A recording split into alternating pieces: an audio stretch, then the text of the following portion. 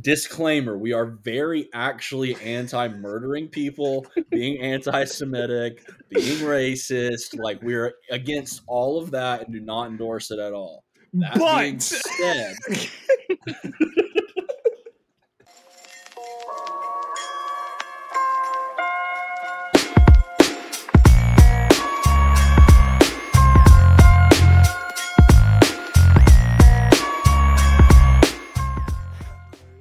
say though, when Shania and I, you also might need to turn your headphones down a little bit, Trey.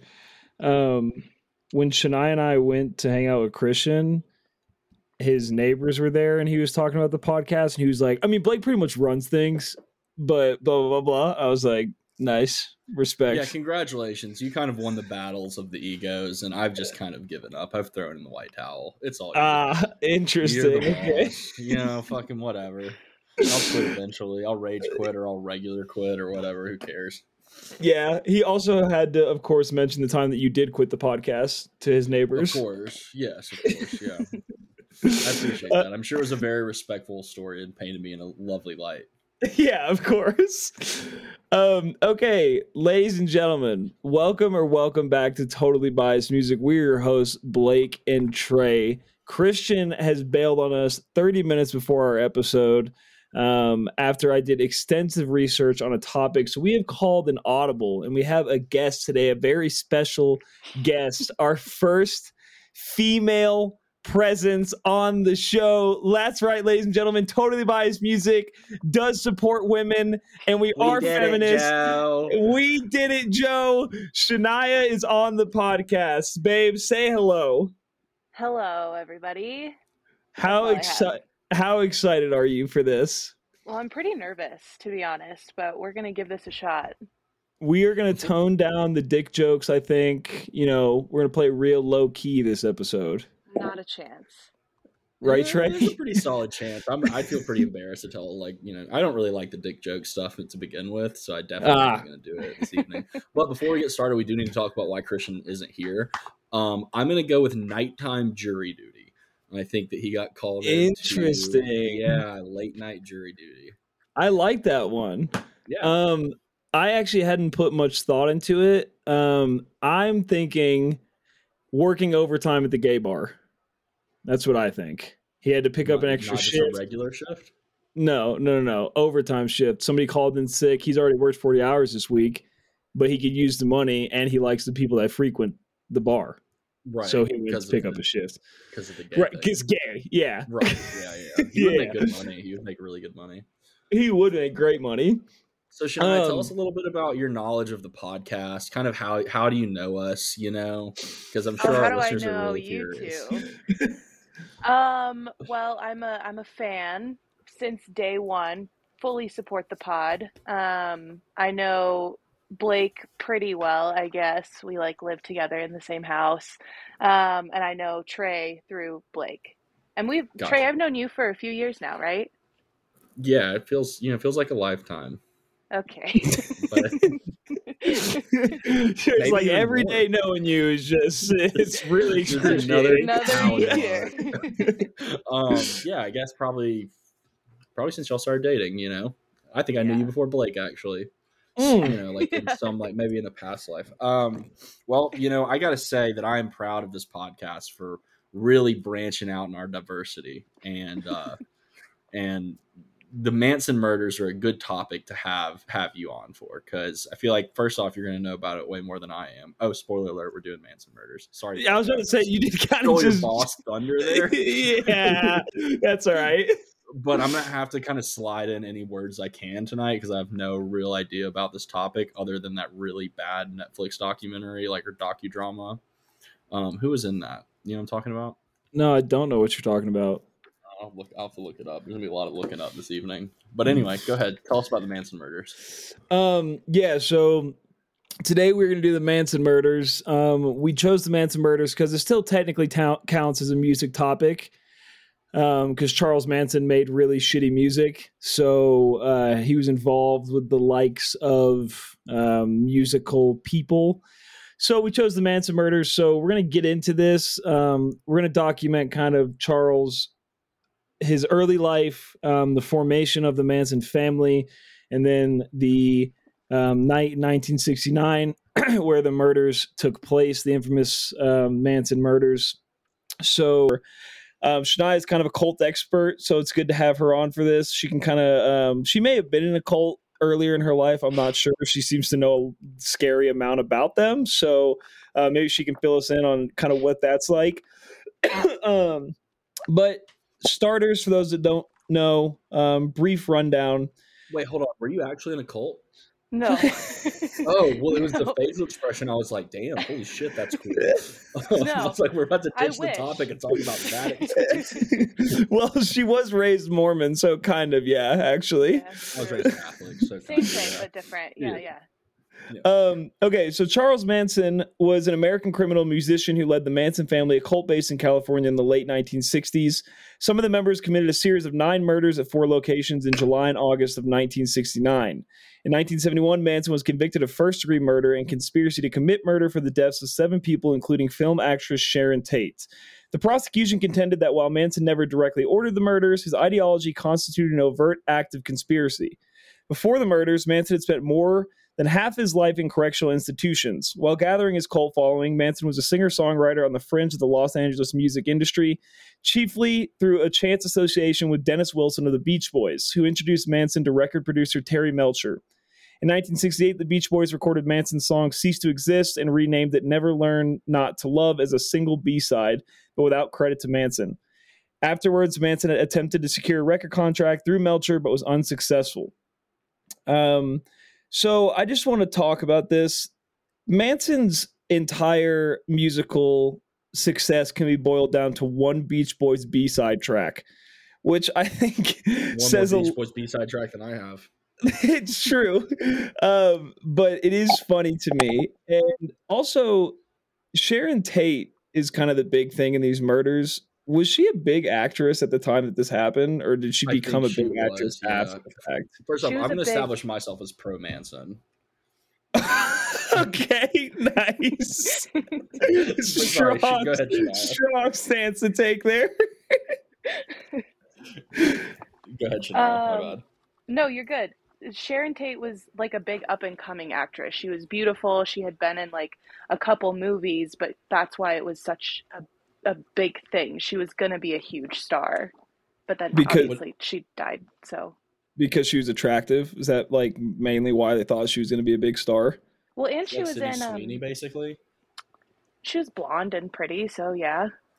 But like kind of on that tier of like Sydney Sweeney's not a movie star yet, but she's like, well, trending that way. Yeah, she was in like one big movie, and then all of this, tragically happened. Well, tragic for some people, but not for Trey. So, right. I will say, and we'll get into this a little bit later, I'm not exactly pro Manson, but through the research and the things I've watched and listened to, I don't necessarily place a ton of blame on him for the things that happen. We will get into. I was jokingly pro Manson. Sounds like you're actually pro Manson. We will get into that in a little bit. But first, let's talk about Manson's early life. So Manson was born Charles Maddox in 1934 in Cincinnati, Ohio, which being born in Ohio, that's enough reason for me to commit genocide. I got to be honest. Yeah, that sounds terrible. Right. So his mother was Kathleen Maddox, a 16-year-old girl who was both an alcoholic and a prostitute. Kathleen later married William Manson, but the marriage ended quickly, and Charles was placed in a boys' school at age 12. Rejected in his attempts to return to his mother, Charles was soon living on the streets and getting by through petty crime. Over the next 20 years, Manson spent time in and out of reform schools and prisons for various crimes. He was released from prison on March 21st, 1967, and then he moved to San Francisco, which is kind of where all this started to begin. So in an interview with Diane Sawyer, Manson said that he was 9. When he was 9, he set his school on fire. Manson also got in trouble for truancy and petty theft. For a time, Manson had a job delivering messages for Western Union in an attempt to live a life free of crime. However, he quickly began to supplement his wages through petty theft. He was eventually caught, and in 1949, a sympathetic judge sent him to Boys Town, a juvenile facility in Omaha, Nebraska. After 4 days at Boys Town, him and a fellow student, Blackie Nielsen, obtained a gun and stole a car. They used it to commit 2 armed robberies on their way home, on their way to the home of Nielsen's uncle in Illinois. Nielsen's uncle his name was Blackie Nielsen? Yeah. I wonder if he was white. Yeah. Nielsen's uncle was a professional thief, and when the boys arrived, he allegedly took them on as apprentices. Manson was arrested 2 weeks later during a nighttime raid in a Peoria store. In the investigation that followed, he was linked to his 2 earlier armed robberies and sent to Indiana Boys School, a strict reform school. So the Indiana Boys School thing is important. We have talked about this before. We talked about it briefly with Dahmer. I think not on the podcast, but we've had discussions like someone's formative years when they're a child, especially when things like this happen to them. It kind of leads, not to excuse it in any way, but Manson had an extremely tough life leading up to this point. So the crux of it was he got sent to this school, Indiana Boys School, which was an insane institution. It was extremely tough. While he was there, he was raped multiple times by other boys in the school. He was also beaten and raped by officers within the school. And it was probably the most negatively influential period of his life. Manson once beat one of his rapists close to death with an iron bar and then accused another one of his rapists of doing the beating. So clearly the school set him back mentally and emotionally pretty drastically. I mean, he was 13 at the time this was happening. Not that excuses everything, but, you know, he kind of got dealt a shit hand. Let's see. So were we taking like in the nature versus nurture argument, like in the creator of like man? Are we saying that he was nurtured to be an evil person? He was not born with the nature of being evil?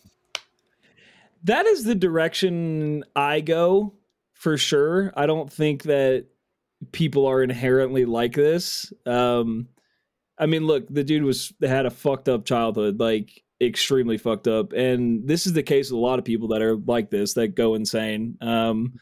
You can kind of trace it back to shit that went on to them when they were young. So I've always been a nurture kind of guy. I don't think it excuses everything, but you can't discount it, right? Like, had Jeffrey Dahmer had normal parents that wanted to help him, then maybe he wouldn't have turned out the way that he did. If Charles Manson had a normal childhood, he probably wouldn't have turned out the way that he did. So yeah, that's my thoughts on that. Shania, you nature versus nurture? What I side don't of the fence know. are you on? I think that you can be born and predisposed to certain, mental illnesses, which make you more likely to become a psychopath, or sociopath, but early exposure to like dysfunctional childhoods or environmental factors or children who have poor bonds with their parents, that's totally going to make you more likely to become someone like Dahmer or Charles Manson. That makes sense. So Manson broke out again in 1951, this time with a pair of boys. They drove a stolen car across state lines, which is a federal offense. When they ran into a roadblock in Utah, he was sent to the National Training School for Boys in Washington, D.C. He thus began a long stint in a federal reformatory system. From there, Manson went to the Natural Bridge Honor Camp, where he was caught raping a boy at knife point, to a federal reformatory in Virginia, where he racked up similar offenses, and then to a reformatory in Ohio, where a run of good behavior earned him early release in 1954. His caseworkers at the time had taken note of his, quote, antisocial behavior and psychic trauma.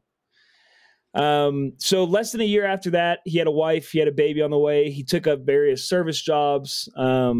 He was living a decent life for a short amount of time. Then started stealing cars again, driving them across state lines, other petty crimes. So these crimes, plus his failure to attend a hearing related to one of them, netted him a 3-year sentence in Terminal Island, a federal prison in San Pedro, California.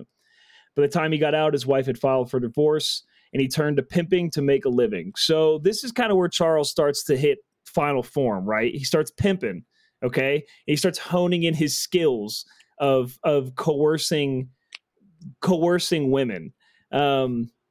He met somebody in prison, I read, that basically taught him how to be a quote unquote good pimp. He taught him to basically make these women love him. He's kind of like an old school Andrew Tate, essentially, is what he is. Like, he gets these women to fall. Women don't love Andrew Tate. Women do. Some women do love Andrew Tate, and he was kind of doing the same thing. He was like doing this whole sex trafficking thing, which Charles Manson was kind of doing. So Tate kind of stole his whole shtick, honestly, and I just kind of realized that now. Sidebar: did you see Andrew Tate's tweet about festival girls? I did. Yes, we have to read that later. I'm gonna run that. I'll throw that on the tweets. Okay, so we're gonna talk about some of this stuff, or like we just kind of gonna read our book report here, because I'm proud. Well, let's go. I mean, you can chime in whenever you want. I'm just setting the background for what's about to happen. Right. When do you think he took acid for the first time? That's my question. Is that in our report? Definitely when he moved to San Francisco. It had to be. What year was that? 1967. Yeah, probably. Right? There wasn't much acid off the West Coast, like not on the West Coast. Right. For like in elite circles at that point. And he moved. I don't know much about Charles Manson, but I do know a decent amount about the history of LSD 25. he moved to Haight-Ashbury, bro. That was like acid capital. Have you ever been to Haight-Ashbury? I have. I actually went to San Francisco for a Bass Nectar show. Oh. Yeah. Okay. So when Manson eventually got arrested again for the pimping and the prostitution and all that jazz, he was stuck in prison for the long haul. It was a 10-year sentence. This is where he dabbled in a bunch of things, like a bunch of different religions, hypnotism, all this other weird shit, but then landed eventually on Scientology, which is awesome. We all love Scientology. Love Tom Cruise. And that girl from Mad Men, who's also a big Scientologist, Elizabeth Moss. Yeah, I can't stand her. Did you watch, what's that show? Handmaid's Tale? I didn't. Did you watch Handmaid's Tale, Shania? I did, yeah. Well, I'm not like super caught up, but I liked it. And I don't hate, what's her name? Elizabeth Moss. Yeah, I don't hate her as much as you do, but I thought it was a good show. I can't Mad Men. I don't hate her. I like her Mad Men. Yeah, but then I learned she was a Scientologist and it turned me off, and I don't like watching stuff with her in it now. But did you see what's the movie with Tom Cruise, the new one, the awesome one, the sequel? Come on, Top Gun 2. Oh yeah. Oh yeah. That was a great movie. It was really good. It really was. See, that's a little. I don't really know if it's okay for you to not hate Tom Cruise, but you hate Elizabeth Moss. Sure, it's a little sexist of me. Okay, here in prison, Manson, this is when his obsession with becoming a musician started. He watched the Beatles rise to fame through prison. He started playing the guitar. He started to envy them. Many believe the driving force behind Manson's actions were all based in his desire to be a rock star and his failure to do so. He's a sad little man, short little man. He is 5'6", by the way. Which, oh, really? Yeah. And he's not. So the thing is like that he was attractive, right? But he's not attractive. No, he wasn't. That wasn't him. No, he was very charismatic, and that's how he got all of these women to like follow his lead. Other, like people like, I mean, Dahmer wasn't attractive. He was just weird. People say that Dahmer was attractive in his time, but like Ted Bundy was attractive, that he was semi-attractive. So like that's how he got women to take care of him. But Charles Manson was just like a charismatic, guy. Yeah. So like, what am I doing wrong? I don't get it. You're not charismatic enough, dude. Brother, I might be the most charismatic guy I know. It's the one thing I write on my resume. Like, I am charismatic. Well, they very much, which we can get into later with the formation of the Manson family, but he kind of, Shania and I talked about this earlier, like the whole free love hippie movement, like, was actually, I'm going to sound a little New York Timesy here, but was very based in like predatory nature towards young women, like young susceptible women that were oftentimes under the influence. I think based might be the wrong word, but taken advantage of by people who followed into that. Absolutely. Yeah. And so that was also a driving factor with how he got so many women to be a part of like his family. not even women, it was like children, young girls. One of the young girls that was in the family was 13, I think. Oh She my was a God. child. Yeah. Yeah, and like had her family's blessing to go be with this family and everything. Yeah, So was it's the concept basically that they were like an actual like they were a community of people who like, live not off the grid, but in their own little really off sect of the society. grid. It sounds Yeah. like such a cool concept. Like I would totally do that. But then like it's awful the way that But he treated these women and the things that obviously the things that they did. But the concept in itself is really cool. yeah, I want to live on a commune, like for real. I think that would be awesome. We should Same. do it. Yeah. Well, I don't know if you're invited. Yeah, let's make one. Like all of us, let's make a totally biased music compound. Okay, cool. And just go full Waco with it. And like Trey's like mending the garden. I come back with like 37 guns. He's like, what is your job here? And you're like, I'm the gun guy. I just Obviously, bring look at the what guns. I have 37 fucking guns. Okay, so Manson was eventually released early in 1967. At that point, he was a full Scientologist. He had gone to meetings and parties in Los Angeles, completed 150 quote unquote auditing hours. So he was full Scientology at this point. So in 1967, he is released. He goes to San Francisco, and at this point, he starts to gather all of his people. Right, he ends up gathering around 100 disciples, most of them being teenage females, and taught them basically his version of peace and love, and they were called the Manson family. They viewed him as Jesus. So now we're getting into basically Did they view him as a Jesus-like figure or an actual reincarnation of Jesus Christ from the Bible? They viewed him. He told them that he was the second coming. Like he told them that he was God. Am I correct in that? Yeah, he was the Son of Man, is what he used to say. Yeah. Okay. Which sounds like, extra steps to just say you're God. Like just say you're God. I mean, that's what Jesus was the Son of Man. Right. Yeah. Okay. See, I didn't know that. Need to go back to Bible study. So when Charlie was first trying to get things going, he met a 23-year-old Mary Brunner. The two soon began a relationship, and he moved in with her. As the story goes, Manson was able to convince Brunner to allow other women who embraced hippie culture to live with them. At a point, it was said that Brunner's apartment housed up to 18 other women who had gotten radicalized by Manson's teachings. He portrayed himself as the Son of Man, while he taught his followers that they were the original Christians. Charles Manson struggled to get his this is great. Charles Manson struggled to get his singing and songwriting career going, but eventually caught a big break in late spring of 1968 following a chance meeting with drummer and founding member of the Beach Boys, Trey, your boy Dennis Wilson. Hey, Beach Boys, shout out. I have a feeling that this chance meeting was at a drug deal or some form of drug activity, right? So they just run each other Baskin Robbins on the street in LA. So essentially what happened was he met Wilson met two of Charles's girls. Like he saw them somewhere and basically was hanging out with them, and they were like, "Oh, you should meet our God." And he was like, "What?" And Charles Manson showed also, up. Could you pass me the mayonnaise? Yeah. So he basically met two of Charles's girls, and then they introduced him to Wilson from there.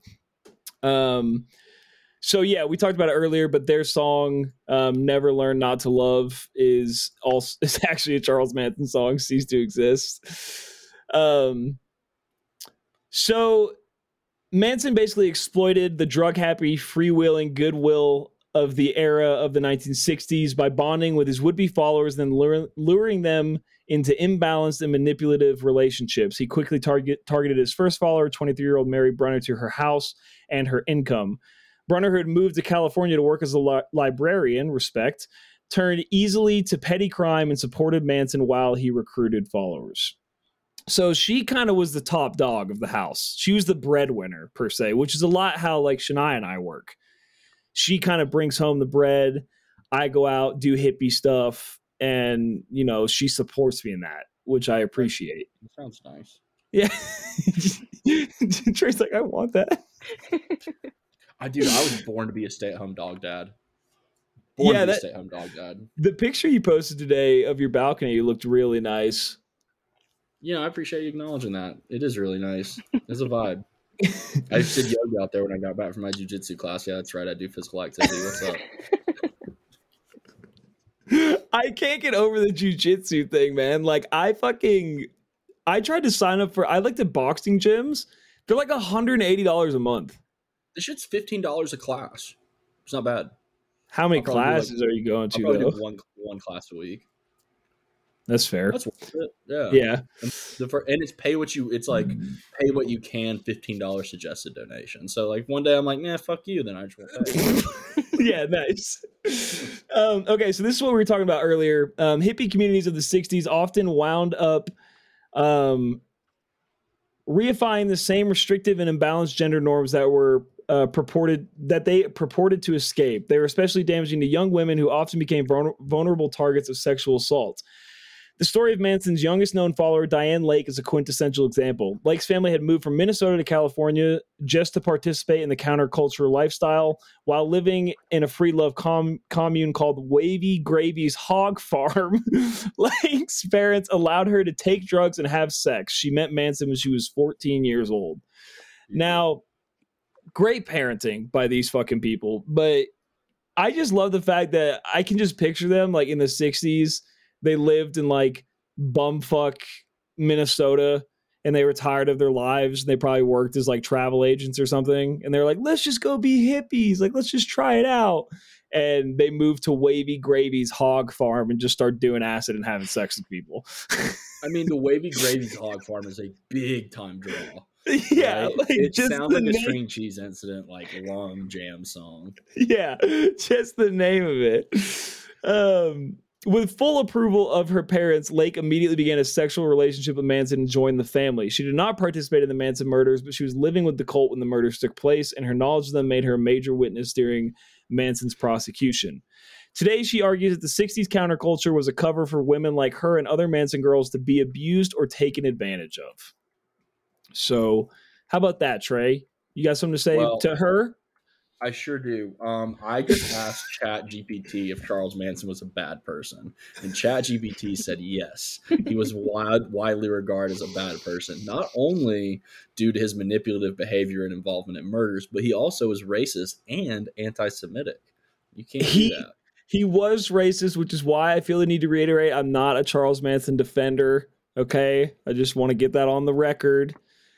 Okay. I just, we can't... Whatever. We'll get into it later. So Mr. Manson believed in a apocalyptic race war that he called Helter Skelter, much like the Beatles song Helter Skelter. And he believes that the lyrics from that song predicted a coming race war between black and white people in America, which is what he referred to as Helter Skelter.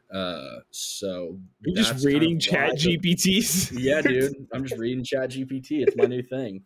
I had it do a whole work proposal for me today, and it fucking nailed it. And I'm like, cool. I don't have to work anymore. I just got AI. Okay, this is the thing though. You are like you're getting a little ahead, but the Helter Skelter thing is not necessarily on it like a timeline. The Helter Skelter thing isn't necessarily what happened. There's a little bit of a debate about why he did what he did, and sounds like a little more a Manson apologist to me, Blake. Shai, what do you think about the hippie movement in the 60s? You think women were taken advantage of? I think that the whole hippie movement was taken advantage of. I think it started out as a true free love, lifestyle.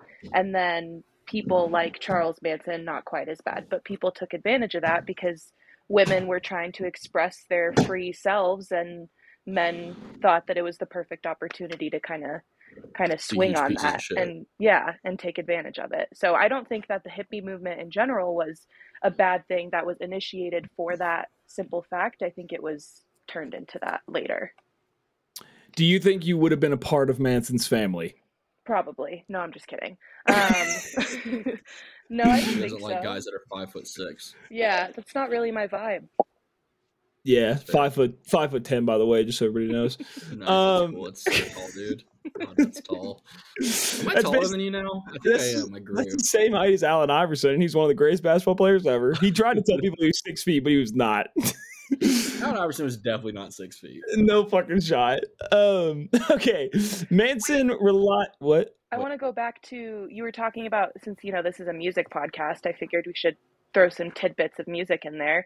Axl Rose covered a Charles Manson song as well. Did you know that? That seems like an Axl Rose thing to fucking do, actually. Yeah. Guns N' Roses, Look at Your Game Girl was a Charles Manson written song, and it's on The Spaghetti Incident from 1993. Huh. Yeah. So that was way after all this stuff took place. Really interesting choice by Guns N' Roses. Yeah. That band. One of my favorite Guns N' Roses story, this is a little sidebar, is when Nirvana started to blow up. Nirvana had tried at one point to like open for Guns N' Roses when they were super big, and they like had basically snuffed them. And after Nirvana blew up, Axl Rose wanted to tour with Nirvana. And so there's like this, Dave Grohl tells the story about one time they're in an airport, and basically Axl Rose like kept calling Kurt Cobain, and Kurt Cobain was like, this fucking dude will not leave me alone, because he didn't want to go on tour with them, but Axl Rose would not let it go. That sounds about right. He's probably hyped up on the world's greatest cocaine. Yeah, exactly. Okay. Manson traveled throughout California, approaching young women in San Francisco's Golden Gate Park, as well as Los Angeles' Venice Beach, presenting himself as a religious figure and urging them to follow him by surrendering their identities to him completely. His follower count grew in the fall of 1967, Manson packed up the family and moved them to Los Angeles towards his dream of Hollywood stardom. So this is where his music industry begins to grow, his connections. He was making, connections with producers, with people from the Beach Boys, all this other shit. Universal producer Gary Stromberg granted Manson a recording session, only to find Manson unprepared, unreliable, and untalented. Kind of sounds like us getting prepped for a podcast episode, quite frankly. Yeah, that sounds about right. By far, Manson's most valuable connection, however, was Dennis Wilson of the Beach Boys. So this part I highlighted because it's kind of a pivotal point in the Manson story. Manson was especially successful in manipulating Wilson. Throughout 1968, Wilson allowed Manson and the family to live in his house on Sunset Boulevard and lent Manson hundreds of thousands of dollars to help him record an album in exchange for sexual gratification from Manson's female followers. Thanks a lot, Dennis Wilson. But just flexing those pimp skills he learned before. Yeah, exactly. I do have to say, the guy was a nut job. He at least, had compounding learning capabilities and was able to demonstrate his vast knowledge. And I'm just saying that's useful in a corporate context, like being able to build upon your experience, understanding where your shortcomings might have happened, and then correcting those going forward. And I'm not saying I'm pro Manson. I'm just saying I am pro skill sets. Right. And another thing that he did is he called his followers a family. And that's a big thing with corporations. Like, we're all a family. We're all a family. Here's a pizza party. You don't get a raise. Go piss on the wall. Fuck you. If he were born 40 years later, he would be running a fucking bank somewhere or something. Oh, man. He'd be like the associate director of marketing at, I don't know, Target or something. Exactly.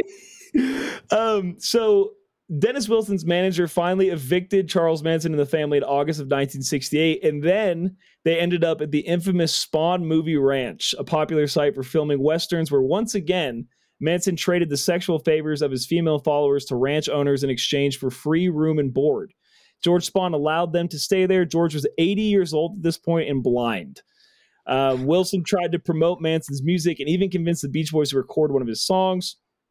He also introduced Manson to Terry Melcher, the son of Doris Day. Through Melcher, a record producer, put off the issue of whether he would sign Manson. He stayed friendly with the family. During this time, Melcher also dated up-and-coming Hollywood star Candice Bergen, who rented a house at 10050 Saleo Drive. Both Wilson and Manson frequently visited Bergen and Melcher at the house. So this is important because that is the house that the murders take place at, which we will circle back to later. But I just have to say, why was this dude living at this I don't understand the living situation of like living on a Western ranch they use for shooting movies. Like, I imagine they had bunk beds. were they just sleeping like on the floor of the fake Western setups? Like, what the? There was 100 of them. I don't understand. Wait, he had 100 people in the family? Yes. I thought it was like 15, 20 No, tops. dude, he had up to 100 people at one point. This guy's making director. That's what I'm saying. And like this 80-year-old blind dude is just letting them run amok on his ranch because he's having sex with like 20-year-old hippies. Like everything about the 60s. At 80, what do you have to fucking lose? That's true. He probably didn't think he was going to make it much longer. Charge him rent? Like, it was like $8 back then. Do you know how shitty the economy has gotten for the middle class since the 60s? You could just be like, oh yeah, we're going to pack up and move 100 people to California. None of us have jobs. And boom, we're good. We'll figure it out. Well, when you're trading sexual favors, everything gets a lot easier. You would have to clear $1 million a month to be able to have 100 people living in California today. It's got to be more than that. Got to be more than $1 million. Let's think about it. So, what do you think a 3-bedroom apartment is in Northern California? Just on average, $5,000 a month. Yeah. Okay. What's 5,000 times 35? I don't know. Hold on, I got you. I got 175,000. Is that what it is? Yeah. Okay, so like probably $500,000 when you factor in food and water. Interesting. Okay. Gas. That's fair. Okay, so Manson was aware that Melcher and Bergen had moved out of the house at 150 Saleo Drive. In fact, the house is now being rented by filmmaker Roman Polanski and his wife Sharon Tate, but Manson seemed to have the house fixed in his head as a microcosm of Hollywood itself, everything that he had been denied. What's another important thing to note here is most of the people that were with Manson at the ranch were in their teens and early 20s. So that's the formation of the family. This kind of sets the stone. So now we're going to get into the infamous murders. So one thing to note here is these people were constantly on acid and on mushrooms, like literally day in, day out, constantly on some sort of hallucinogenic substance. Like, that's not how you're supposed to use those drugs. Yeah, exactly. So their brains were fucking fried to the point where none of them really even understood or knew what the fuck was going on half the time, which kind of plays into everything that happened. So Charles Tex Watson, Trey, that should be your nickname. You want a nickname? Let's call you Tex. Wait, what? You kind of seem like that I like so much? Big guy. I like that. I like big guy better than Tex. I'm not from Texas. It doesn't feel genuine, but I am a big guy. So Charles Tex Watson was the primary dick rider for Charles Manson. He was kind of his go-to guy, his number two. He was from Coateville, Texas. He was a football player, a churchgoer. He was a national Coateville, C-O-T-E. I got really excited about a place for a second. So he was kind of a good boy. He was a good old boy. And Tex was introduced to the Manson family through Dennis Wilson. Again, Dennis Wilson, he's got to be on the hot seat at this point. He's kind of responsible for a lot of this. I'm pretty sure he drowned. Did he really? Yeah, hold on. Let me ask ChatGPT. I'll be right back. Tex was introduced to the Manson family through Dennis Wilson, who sold weed to him because he couldn't afford to live at the time. Fun fact, I don't know why I wrote fun fact here because this is not a fun fact. Have you written all of this? You're not like reading this off of Wikipedia? Some of it I wrote, some of it I pulled. Okay. Fun fact, Manson used to jerk off Tex to get him ready to have sex with the girls. Wait, hold on. Manson was doing the jerking. Yes. It's not very godly behavior. For Tex to get him ready to have sex with the Manson girls. Why? So many questions. I don't know. Really quick though, ChatGPT said that Yes, Dennis Wilson, the drummer for the Beach Boys, died on December 28th, 1963. He drowned while diving near his boat in Marina del Rey, California. He was 39 when he drowned. Interesting. So he doesn't have to deal with all the fallout from this. Yeah, no, he doesn't. He's not on the hot seat at all. Okay, so babe, do you want to describe the helter skelter theory a little bit here? Because I'm not a big proponent of this theory, but you kind of know about it. The Hollywood is awful theory? Yeah. Yeah. So that's one of the theories, that Charles Manson hated Hollywood and, everything to do with capitalism and all of this. It was just like death to society. So he associated 150 Cielo Drive because of who were the guys that lived there? It was the old producer. Yeah. Who Terry totally obliterated everything in Charles Manson's psyche. So he now associates this with his fallout that never got started in Hollywood. So that's why everyone thinks that they attacked all of these people for the simple fact that Hollywood sucks, capitalism sucks, it's the death of society. We're going to show them that, this is what happens to rich people. So when you say obliterated his psyche, like he rejected him for like a role or something, or he basically told him yeah, we're not making talented. A record with you. Yeah. Gotcha. Yeah. Okay. When he thought, he thinks he's the son of man. When you have that kind of egotistical, personality about you, when someone says you suck, you're not good at this, you should probably find a different job, then immediately it's everything's out the window. So Charles Manson didn't like rejection, right? Hated capitalism, was relatively unattractive, but had a lot of charisma. Yeah. Yeah. Facts about Charles Manson. Right. Okay. Not cool. Anybody else? Just we're talking about Charles Manson here. Just those 4 facts of Charles Manson. Okay, cool. Just making sure. Yeah. So there's also a theory that the Helter Skelter theory with the Beatles song and the race war and all that stuff, that was Bugliosi's theory. He was the primary prosecutor in the case. And he essentially ran with this idea that Manson believed through his abundance of psychedelic use and listening to the Beatles that a race war was going to happen. And he heard this in the song Helter Skelter. He believed Helter Skelter was what was kind of the call to say, hey, a race war is about to happen. And so he used the murders to expedite this process, writing Helter Skelter on the wall in blood. Granted, they spelt it wrong because they were fucked up. They spelt it Helter Skelter. Well, again, can be hard. Not the most competent group of people. The problem with this is that's the prosecutor's story, and he took it and ran with it. Multiple Manson family members generally claim that Manson himself never came up with the idea of murdering rich Hollywood piggies, quote unquote, and that this idea originated from group conversations while Manson wasn't even present. So the first murder that happens is the murder of Gary Hinman. So Gary Hinman was a drug dealer for the Manson family. And this is just a neat story all around. Okay. Gary Hinman makes a bad batch of mescaline, okay, and gives it to the Manson family. Manson sells it to some bikers, okay? All the bikers get really fucking sick, super fucked up. So they're pissed at Manson.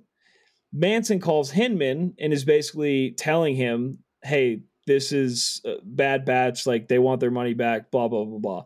Hinman won't give it to him. So Manson casually, offhandedly says to one of the girls, he hangs up the phone and is like, I should kill that motherfucker. And then kind of looks at her half joking, half serious and says, you should go kill him for me. Kind of just tosses it out there. I'm just kind of brainstorming ideas of how to resolve this issue. You should go fucking murder that guy. Yeah, he kind of casually it wasn't like he was like, here's the plan, go do this. He kind of offhandedly says it. They're so fucked up, they can't determine what is serious and what is not. So they go to his house and basically fuck with him for a night and end up killing him. And they come back in his car, and Charlie's like, the fuck? Why do you have this guy's car? And they're like, oh, we murdered him. And at this point, Charlie's like, oh, okay. And they had written political piggy on the wall and left a bloody handprint to try to make it look like the Black Panthers had did it.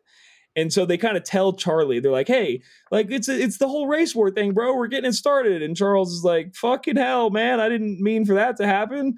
So at this point, this is where things start to spiral out of control. So ostensibly, Mason ordered his followers to commit the Tate LaBianca murders because he was trying to jumpstart what he perpetuated to believe was a coming race war, allegedly, if that's what you believe.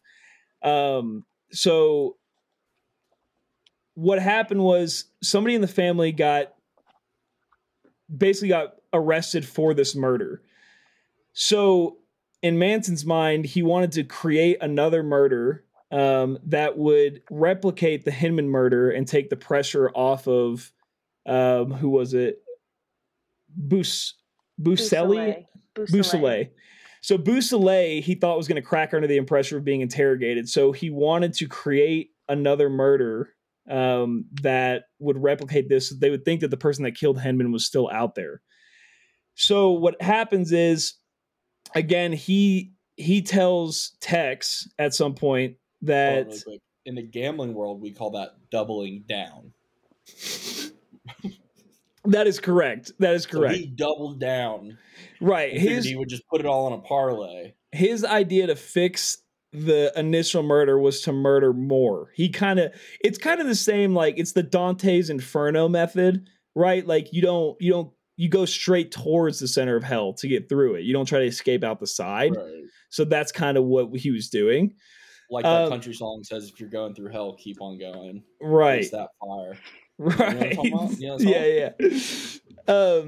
So he tells Tex, again, they're all obliterated on LSD and whatever the fuck they're taking. And he tells Tex, like, if you're going to go murder somebody, the quote is, you should go to some place like Terry's house, like Terry's old house. Like he kind of just says it as in like, you should go to a place like that to commit a murder. Like, because that's the people he wanted to kill. Tex took that as, I'm going to go to Terry's old house and kill all the people there. Now, this is where the waters get a little muddied because Shania and I were talking about this earlier. Charles says he never directly said it. He says he said something like Terry's old house. Tex says that he specifically told him go to Terry's old house and kill all the people inside. And then the prosecutor says that he said go to Terry's house and kill all the people inside. But in Manson's own words, he said that he was trying to get them to go to a place like Terry's old house because he knew Terry was not there anymore. The prosecutor states that he wanted him to go there because he thought Terry was still there. And Charles is basically like, I knew he wasn't fucking there. He hadn't been there forever. So why he chose that house, no one really fucking knows. So that's when the LaBianca murders, or no, not the LaBianca murders, the Tate murders happen. He says, Tex, when he goes to the house at one point, says, they ask him, who are you? What are you doing here? And he says, I'm the devil, and I'm here to do the devil's work, which really creative by Tex. I like that a lot. And then after those murders, the next day, Charles Manson decides, no, you still didn't kill them properly. I'm going to go with you to the LaBianca house and help you execute these murders properly. So now we call this tripling down. So the first murder... Listen, it's late at night. You've had a lot to drink. Right. And you're like, listen, I got $50 left. I'm going to put it all on black. Yep. And we're just going to cross our fingers. I got to do it. And he starts to realize these people are too fucked up. They can't commit murder properly. I'm going to go help them. Charles never pulls the trigger on anybody. He never kills anybody in these murders. He goes along, but he doesn't have that dog in him. Like he's not built for this. So he never actually kills anybody. Ain't got that murder dog in him. Ain't got that dog in him. Mm-hmm. So the police eventually raid the ranch that they're living on. This is after the murders. This is months after the murders. They raided the ranch because they were stealing Volkswagens and turning them into dune buggies, which is a super redneck cool thing to do. I mean, that is actually, like, all jokes aside, pretty fucking badass. So, and classic LAPD style, the charges were dropped 2 days later due to the police writing the wrong date on the search warrant. Jesus. Yeah, so Charlie was convinced that someone had snitched to the police. And he, for some reason, was convinced no one in the family would do it. So he honed in on a man named Donald Shea, who worked at the ranch taking care of horses. So they kill him too. They take him out for a car ride. Charlie's driving. They're in the back seat. They just fucking basically beat the guy and stab him to death and kill him. So after this murder, their family moved into the desert on Baker Ranch. And the police eventually raided it for theft and arms possession. So October 12th, 1969, 2 months after the murders, was the final raid when Manson was arrested. The Manson family was so relieved this is a real fucking story. The Manson family was so relieved they were being arrested for traffic violations and other bullshit like that they started singing the White Album in jail. And one of the police officers put two and two together and realized they were singing Helter Skelter. And after that, the fucking wheels come off. And that is when they start to realize. That's how they got caught? Yes. They didn't even raid them for the murders. They raided them for other shit, like arms possession. And then they started singing Helter Skelter in jail, and then the cops put two and two together. So that's when the wheels fall off. Sadie, one of the girls in jail, was bragging to one of her cellmates about being a part of the Tate murders. They go back to the crime scene. There was shit everywhere. There was fingerprints everywhere. They had literally taken the murder weapons and, like, on their way out, like 5 feet down the road, just threw them out the window. So they found those. Like, it all just fucking just falls off from there. So they're all given the death penalty, which eventually got revoked in the state of California. So they're now all serving life in prison. Soft liberals. Yeah. Soft fucking. Thanks a lot, Brandon. So even back then, I mean, he was like 35, 40 at that point. So exactly. Actually. So yeah, Charles Manson died in prison. What was it, like 2 years ago? 2 or 3 years ago? Oh, did he really? Yeah, it was relatively recent that he passed away. So yeah, they all eventually got caught for some bullshit and died in prison. Some of them are still alive, and one of them got released at the age of like 16, became a real estate agent. So I don't know what's going on there. So first off, I would like to point out before we move on that in when this happened, Joe Biden was actually 37 years old, which is 7 years older than I am now. Shut the fuck up. Was he actually? Yep. Born in 1942. Holy fuck. Yeah, to put in context how fucking old 80 years old is. Jesus Christ. Secondly, so I would like to put my conspiracy hat on a little bit. Okay. And maybe talk about how the federal government and the media used this Manson story as a way to sway public opinion on the hippie movement. Because before it was just kind of viewed as this counterculture, you know, like obviously people took issue with the general like rejection of society and their kids running off to go join the circus and shit like that. But there was no fear surrounding it. You don't think so? Not like physical violence fear, no. There was like the kid took a bunch of acid, jumped out a window type fear. But not to the effect, from my understanding and very brief research on ChatGPT, not to the effect of what happened afterwards. So do you think that the media and the federal government might have pushed this to fuel their drug war agenda? Because remember, this is all about Vietnam. At the end of the day, the anti-hippie movement from the federal government is all about fighting the Vietnam, like anti-Vietnam protests. They want to keep that fucking war going as long as they possibly can to wash their money. You're not wrong. No, Shania, thoughts?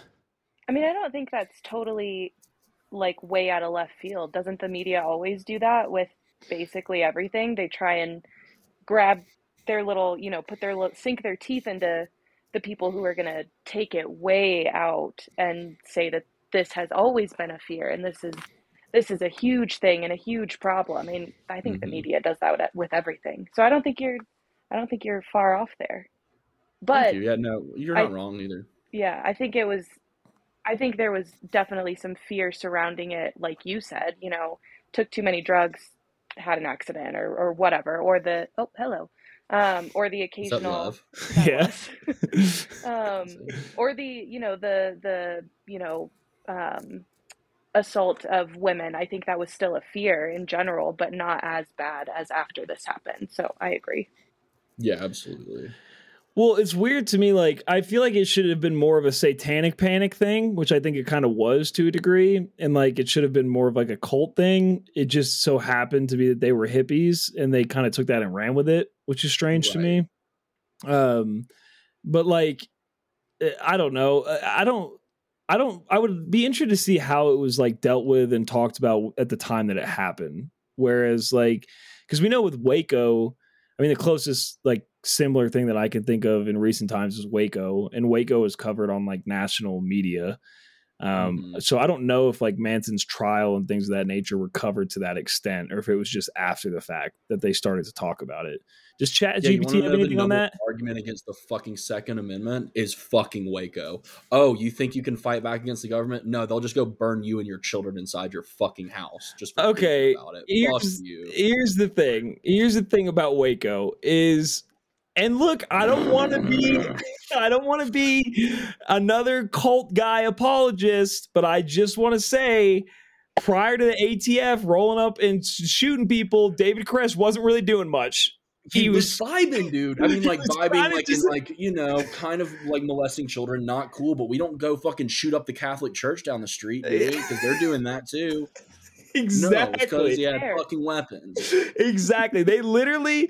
But that's the. It's not even an anti. Mom, I'm really sorry if somehow you end up hearing that. You're gonna get real upset about it. It's not even an anti-Second Amendment thing. Like that shows that like the government doesn't want you to have weapons. Like they had bought a shit ton of guns, but they weren't doing anything. Like they got mad and scared that a bunch of people had guns, and then they just show up. And so anyway, I start blasting and fucking we start throwing firebombs in there because I mean, like, fuck it, right? Yeah, like, literally. What are they gonna do? Just because like they had guns was essentially why they went there in the first place. And I love that documentary on Netflix. They're like, well, like they fired the first shots, and everybody they have like people from the compound there, and they're like, no, we didn't.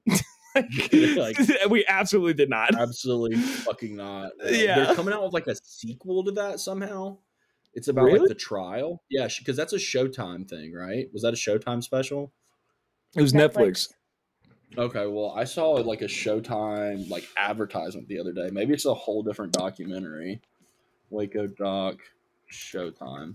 Hold on, let me ask ChatGPT. While you do that, yeah, it's called The Aftermath. So I think it is like a sequel. I think it has some of the same people in it. Interesting. Yeah. I mean, isn't Mike? Yeah, because Michael Shannon was in the first one, right? Yeah. Yeah, he's like the main dude. I mean, look, a lot of these guys kind of get a bad rap. I'm just saying, not that they're totally innocent. That's not what I'm saying. Don't put words in my mouth. I'm just saying, let me let me steer the conversation elsewhere. Okay, what are y'all's final thoughts on Charles Manson? Trey, lead us off. Okay, first off, this is the clip that you need to put at the beginning of the episode. Disclaimer, we are very actually anti-murdering people, being anti-Semitic, being racist. Like, we're against all of that and do not endorse it at all. That being said... I'm kidding. There's no but at the end of this sentence. That's just the pure. But, listen, I think that Charles Manson obviously had some very deep-seated issues, and unfortunately some innocent people suffered because of it. Definitely deserved to go to jail for the rest of his life. Glad he didn't do death sentence because I'm anti-death sentence in any given situation. I think the death sentence is super fucking weird. That's another story. I support the death penalty to show that killing is wrong. Exactly. But I think this is an interesting format for this podcast. It's very different. And I enjoyed it. I learned a lot that I feel like I kind of knew, like maybe in the back of my head, but I hadn't thought about in a while. Nice. So thank you for that. Yeah. And the Beach Boys are awesome, and the Beatles are awesome. Those are my All final thoughts. right, Shania, final thoughts on our boy Charlie. Well, him himself, I think he's an awful person. I think most people like him are. So those are my final thoughts on Charles Manson. But thanks for giving me, like 5 minutes heads up to cram my little book and find all the information in the back of my head to do this. Yeah, no worries. I think you did great. I also kind of am taking an issue with you calling him Charlie. Yeah. Yeah, it feels a little too. I don't know what the right word Yeah. for it is. That's his name. His name is Charlie Manson. No, it's Charles. It's Charles. I thought it was Charlie. And no one calls you Blakey. Because that's not my name. Well, Charlie's not his name. Oh, his name. Oh, he was born Charles Maddox. I thought it was Charlie. All right, my final thoughts on the Manson murders are this. Here we go. I think this as well. I think that Charlie inadvertently, accidentally caused some murders due to the fact that they were all so fucked up and hopped up on their idea of the end of the world that he fed them, but I don't think he specifically requested this to happen. I think he made the comments in passing and they took it as, I need to go do this because they viewed him as a god. Now, did he need to serve jail time? For sure. I don't know if life was necessary. He never actually killed anybody. Yeah, but did he rape like tons of women? 13-year-old girls. Yeah, but that's not what he was on trial for. He was on. But you said he didn't deserve. Besides the point. Okay, I'm talking about the murder specifically. If we're talking about the murder specifically, he never killed anybody, and he was convicted on first-degree murder. How did you get convicted on first-degree murder when you didn't kill anybody? Okay, but if you say like, hey, maybe like this would be theoretically a good idea, that maybe you could go kill some people, and then you come back and your people are like, we killed these people, haha, and he's like, you didn't do it right, so I'm gonna go with you this time, like to tell you how to do murder the correct way. What is your logic? I mean, here's the thing. I like constantly, like when I get drunk, I'm like, we should just go. Like I say it as a joke, like. Like, what if Trey? Yeah. I should probably mute that out. Actually, what if Trey actually? Take that part. What if Trey actually went to go do that? Like, what now? I'm going to be charged for it. But that's not the direct correlation. The correlation is you're like, hey, we should go. You should go. And then I go do it, and then I come back to you, and you're like, you didn't right. We need to go to another precinct, right? And let me show you how to. And then we.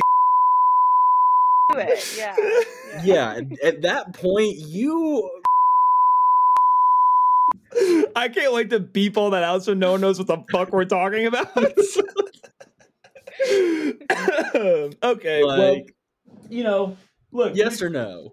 We don't agree on everything, and that's not the point of this podcast, is to agree on everything. Yeah, but I think murder, is, that's, you should agree that it's bad. It's bad. Murder is bad. That's it. There's one thing that's a staple here at Totally Biased Music, and is that murder is bad. Much we know. Okay, well, ladies and gentlemen, that was the Charles Manson story abbreviated. We could have gone on a lot longer. Sorry I talked a lot, Trey and Shania. I kind of just had a bunch of research and I don't know, just kind of wanted to run through it. But I appreciate y'all's insight and hope that you guys enjoyed it and learned something. And I hope the listeners like it. He put in a lot of time and effort. I do have to say, this is like when you're watching like a TV show and they have that one like off like episode and you finish that TV show and you're like, I didn't know about this at the beginning. You know what I mean? Like, it's like a side story. Yeah. Like any given Always Sunny episode that features D. And right. You're like, I don't know how I feel about this beginning. At the end, you're like, that was different and I liked it and it was a different vibe. And I got to say hats off to the to the leader of Totally Biased Music. It's gonna be it's gonna be one of those divisive episodes within the fan base. Either people are gonna love it or they're gonna Charles hate it. Manson basically was a great guy. That is not what I said. That's where the divisiveness is gonna come in there. Right. It's gonna come at the end when you're like, I think he's okay. Yeah. It's not a direct quote. Okay. All right. Rides or dies. Let's get into it. I thought we were just kind of done. No, we're gonna I didn't even listen to Shania's song. Well, good thing we're gonna play it right here for all of us to listen to. All right, let's do it. You have to play the whole song though. I'm not playing the whole song, Trey. We've already talked about this. Like, how can I know if a song rides or dies within a 30-second clip that's not even 30 full seconds? Listen, I'm taking a page out of Anthony's book here. Anthony said you want to use it. Do not bring up the spirit of Anthony to yourself.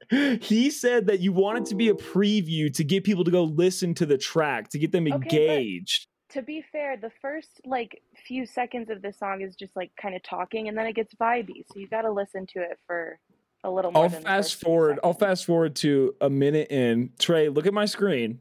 Okay, I'm gonna click play and we're gonna watch it go to a minute 30. Okay, is that good enough for you? I'm gonna be focused on the song. Because I'm getting to say, "Hey, Daddy," I'm already in.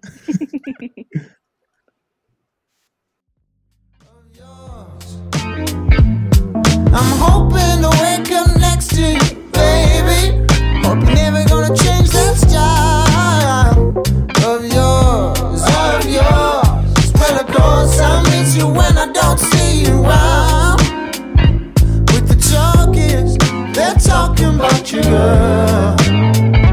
Well, of course, I miss you when I don't see you around. With the talkers. I've already added this to a playlist. This song fucking rides. Yes. I think that our music taste might align more than me and Blake's music taste at this current day and age. I think that's actually probably accurate. Between Pine Grove and this. I was wearing a Pine Grove t-shirt the other day and he came out and he was like, "Is that a Pine Grove t-shirt?" I said, "Yeah." And he said, He was visibly ill looking at me. What color was the t-shirt? Blue. You left it, I think. Blake Pole fucking Jasic. No, I did not know. Are you fucking kidding me? I just put 2 and 2 together. As you're asking that question, I just put 2 and 2 together. I asked him. Shania, I have asked him 1,000 times about that shirt. I'm like, dude, I really think I left it in your bedroom. He's like, nah, dude, I looked everywhere. I asked him when I saw it. I said, whose Pine Grove t-shirt is this? And he said, "I think it's Trey's. I think he left it for you." And I was like, "Oh, that was so nice." That did not happen.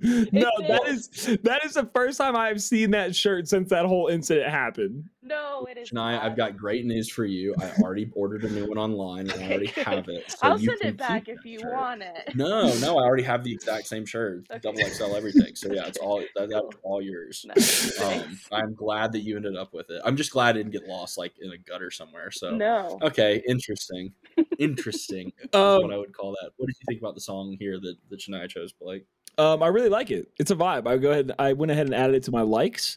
So yeah, I like it. It's a ride. Where did you find these people? Who are these people?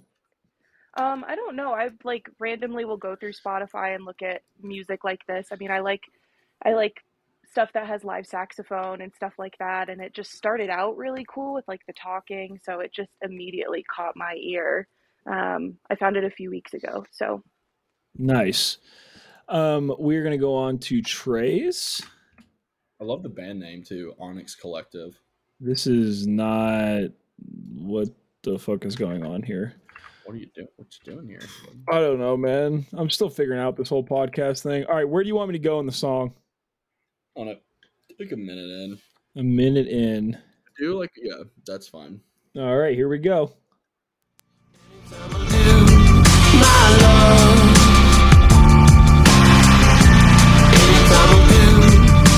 Choice of words will break me from this room. Anytime I do, my love. Anytime I do, the choice of words will take me back to you. Oh.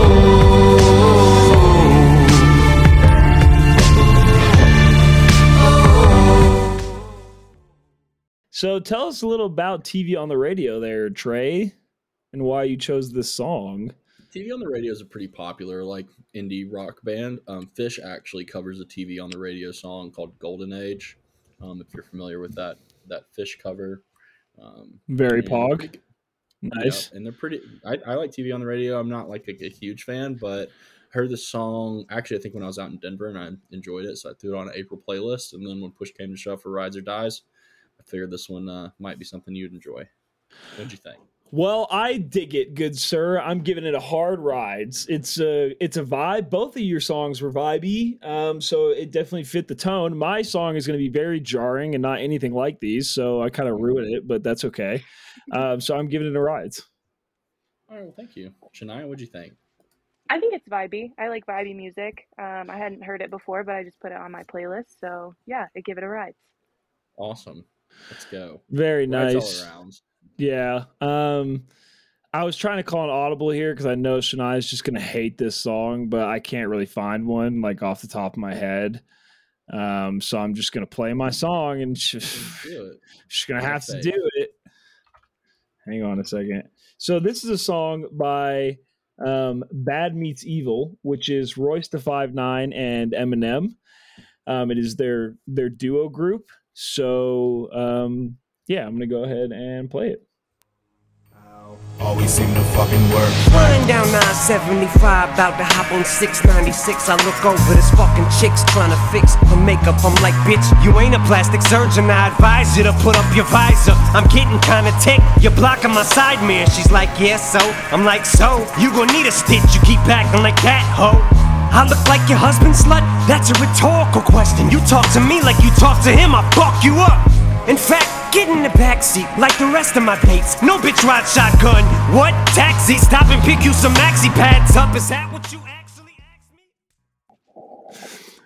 This sounds like something that would entice Charles Manson and his followers to maybe commit murder against women. I mean, I just gotta be honest with you, man. Like, this shit is not aged well at all. And I don't even mean from like a cancel culture woke kid perspective. Like, it's just not good. I disagree. This album specifically, like when like I think of something like I used to like the song, I used to really like this album, and now I go back and listen to it, I'm like, I just don't get what I was thinking. Really? The whole album? That's not the majority of it. I like we can talk about this maybe later, but I don't know. It's just kind of weird. You have your Google Docs pulled up. I just want to make sure you're sharing your screen in case there's anything weird on there. No, I don't have. We're in the audio one. Okay, cool.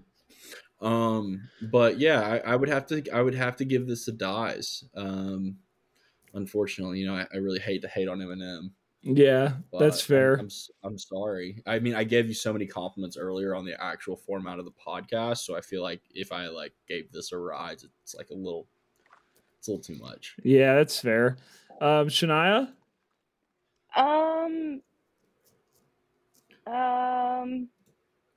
I didn't hate it. I love Eminem. I thought we were going to be limping with the biz whenever you said, you were going to play your song, but which I'm glad you didn't. And if my mom ever listens to this, she's going to be so disappointed because Fred Durst was supposed to be her husband. But I didn't hate it.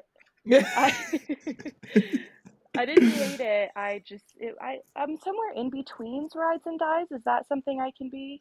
We do that sometimes. Soft rides. Yeah. Okay. Yeah, I'll give it that then.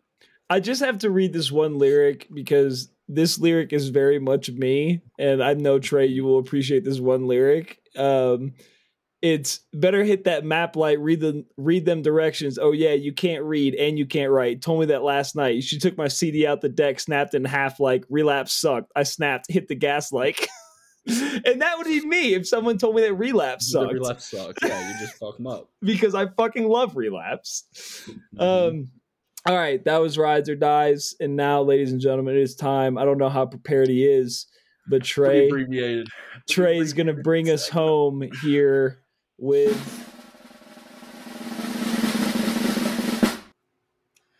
Welcome to Trey's very short Twitter takes. My name is Trey, and I will be your host this evening.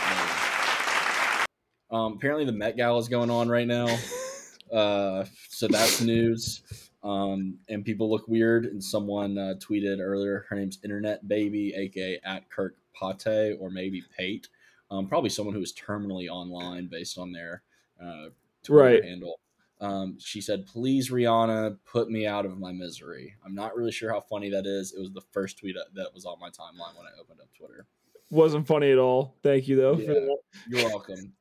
But here's a picture of Rihanna at the Met Gala, and this is pretty goofy, I gotta say.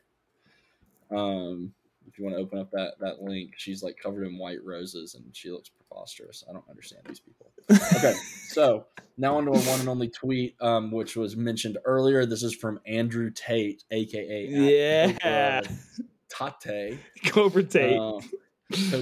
Cobra Tate. He says, avoid women who go to festivals. They're either on some loser's table who's feeding them cocaine, or in a crowd of sweaty peasants because they're a sweaty peasant. Endless Instagram stories screaming and having fun to prove to the world they're worthless. Hard pass festy hoes. Get rolled. Holy shit. First off, Andrew Tate, on the second sentence there about they're either on some loser's table who's feeding them cocaine, or they're in a crowd of sweaty peasants because they're a sweaty peasant. Why not both? You can do cocaine and be a sweaty peasant, and you can do cocaine and be in a crowd full of other people that are on cocaine, which makes them sweaty, and they have less money because of the cocaine purchase, therefore peasants. That is true. And the second part, like, brother, you need to chill. He's just got so many like weird thoughts. He's so strange, dude. So then his follow-up tweet to this is, imagine being 24 and gorgeous and sweet and nice and finally getting a date with the top G. I'm assuming he means he's the top G. And he finds out you went to a festival when you were 19 and you get left on red and never recover, and argue with your new men for the rest of your life because they're just not me. Okay, there's a lot wrong here, but we're going to unpack it. First off, the issue number one that I have is like, bro, you're going to hold something that someone did on a weekend 5 years ago against them as a potential partner? Holy fuck. That sounds exhausting. You don't have the standards of the top G, bro. You don't understand. Like, the background checks he must be doing on these potential women.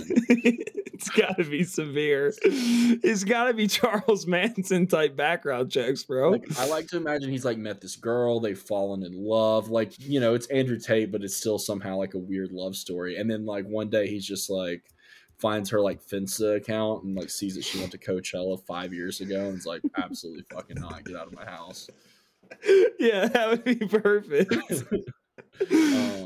Anyway, fuck Andrew Tate. Yeah. So fuck ways. that guy. That's all I have for Trey's terrible Twitter takes this week. All right. A truly terrible human being. I have two. One of them is not a tweet. One of them is a comic, and I wish I could show you guys, but I can't. But it's a guy, and Post the link in the chat. It's on my phone. That's the whole thing. I don't know how to do that. So he's basically, it's a guy wearing like a little suit, and he's answering a telephone, and it says, "Hi, you've reached Bert's Refrigerators and Butthole Pictures. This is Bert." And he says, "Oh, sure thing. We can deliver a fridge by Friday. And did you want?" I already see where this is going. It says, "And did you want any? Just the fridge then, okay." Did you want to just the fridge then? Okay. Refrigerators and Butthole Pictures. Okay. And then this is the tweet. So, you know, I've been working my way through the Transformers movies right now. And this tweet came at the perfect time. It says, unfortunately, yes, I am saddled with that information. It says, "I found the moment, exclamation mark. Transformers," ending with an unironic Optimus Prime monologue about the promise of mankind as a camera pans to Shia LaBeouf and Megan Fox making out on the hood of an 07 Camaro as the sun sets. And What I've Done by Linkin Park fades in the background is when America peaked.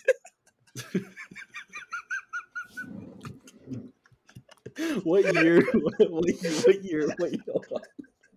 What year did Transformers?